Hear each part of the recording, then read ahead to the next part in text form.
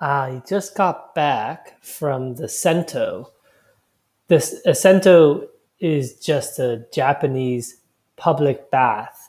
When I say it that way, it makes it sound like it's just a public bath. Public baths are really great. I didn't know this until I came to Japan. They're not really popular in the U.S., but they're pretty big in Japan and Italy and probably anywhere where there are hot springs and dirty people. So in Japan, they're very popular. There's a bunch of these public baths all throughout the city, usually pretty small ones. Um, there's like a couple in every neighborhood.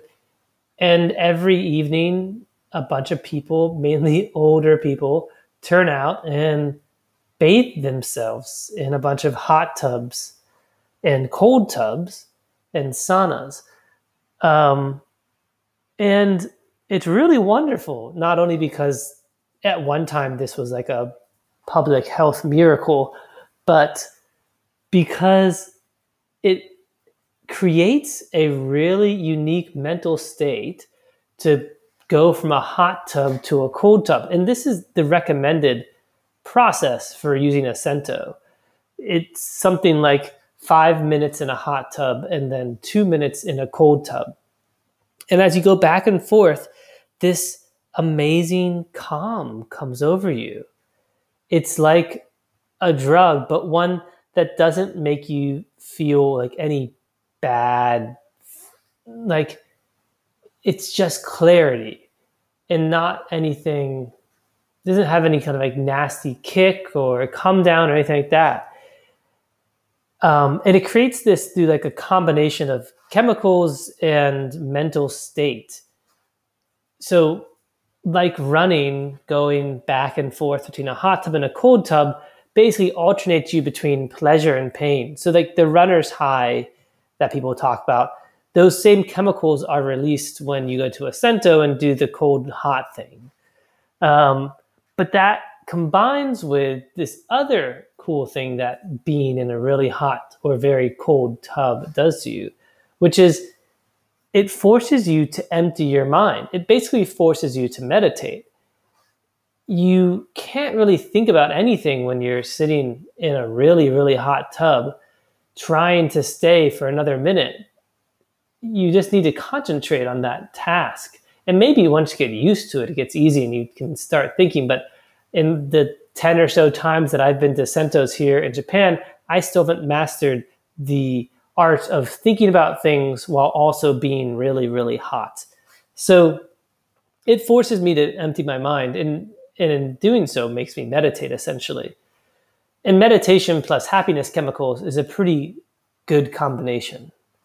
But the Sentos also do something else, which I thought about tonight. They force me to practice patience. I realized that patience is a really important thing in my life. Patience for myself, to know that I will grow and change at my own pace. Patience for my work, to know that the tasks that are hard that I'm working on will eventually get done. Patience is the opposite of urgency, and urgency is mainly what causes me stress in my life. So I like patience. And I like that when I'm at the Sento, I'm forced to practice it. I'm forced to sit with this physical pain that I'm feeling and not move, not do anything but sit there and continue to feel that pain for 5 or 10 minutes before going to the cold bath and feeling better, or vice versa. And I wonder what other things like Sentos build patience in this way. What other things basically force us to sit with our pain, maybe not physical, maybe intellectual or emotional pain?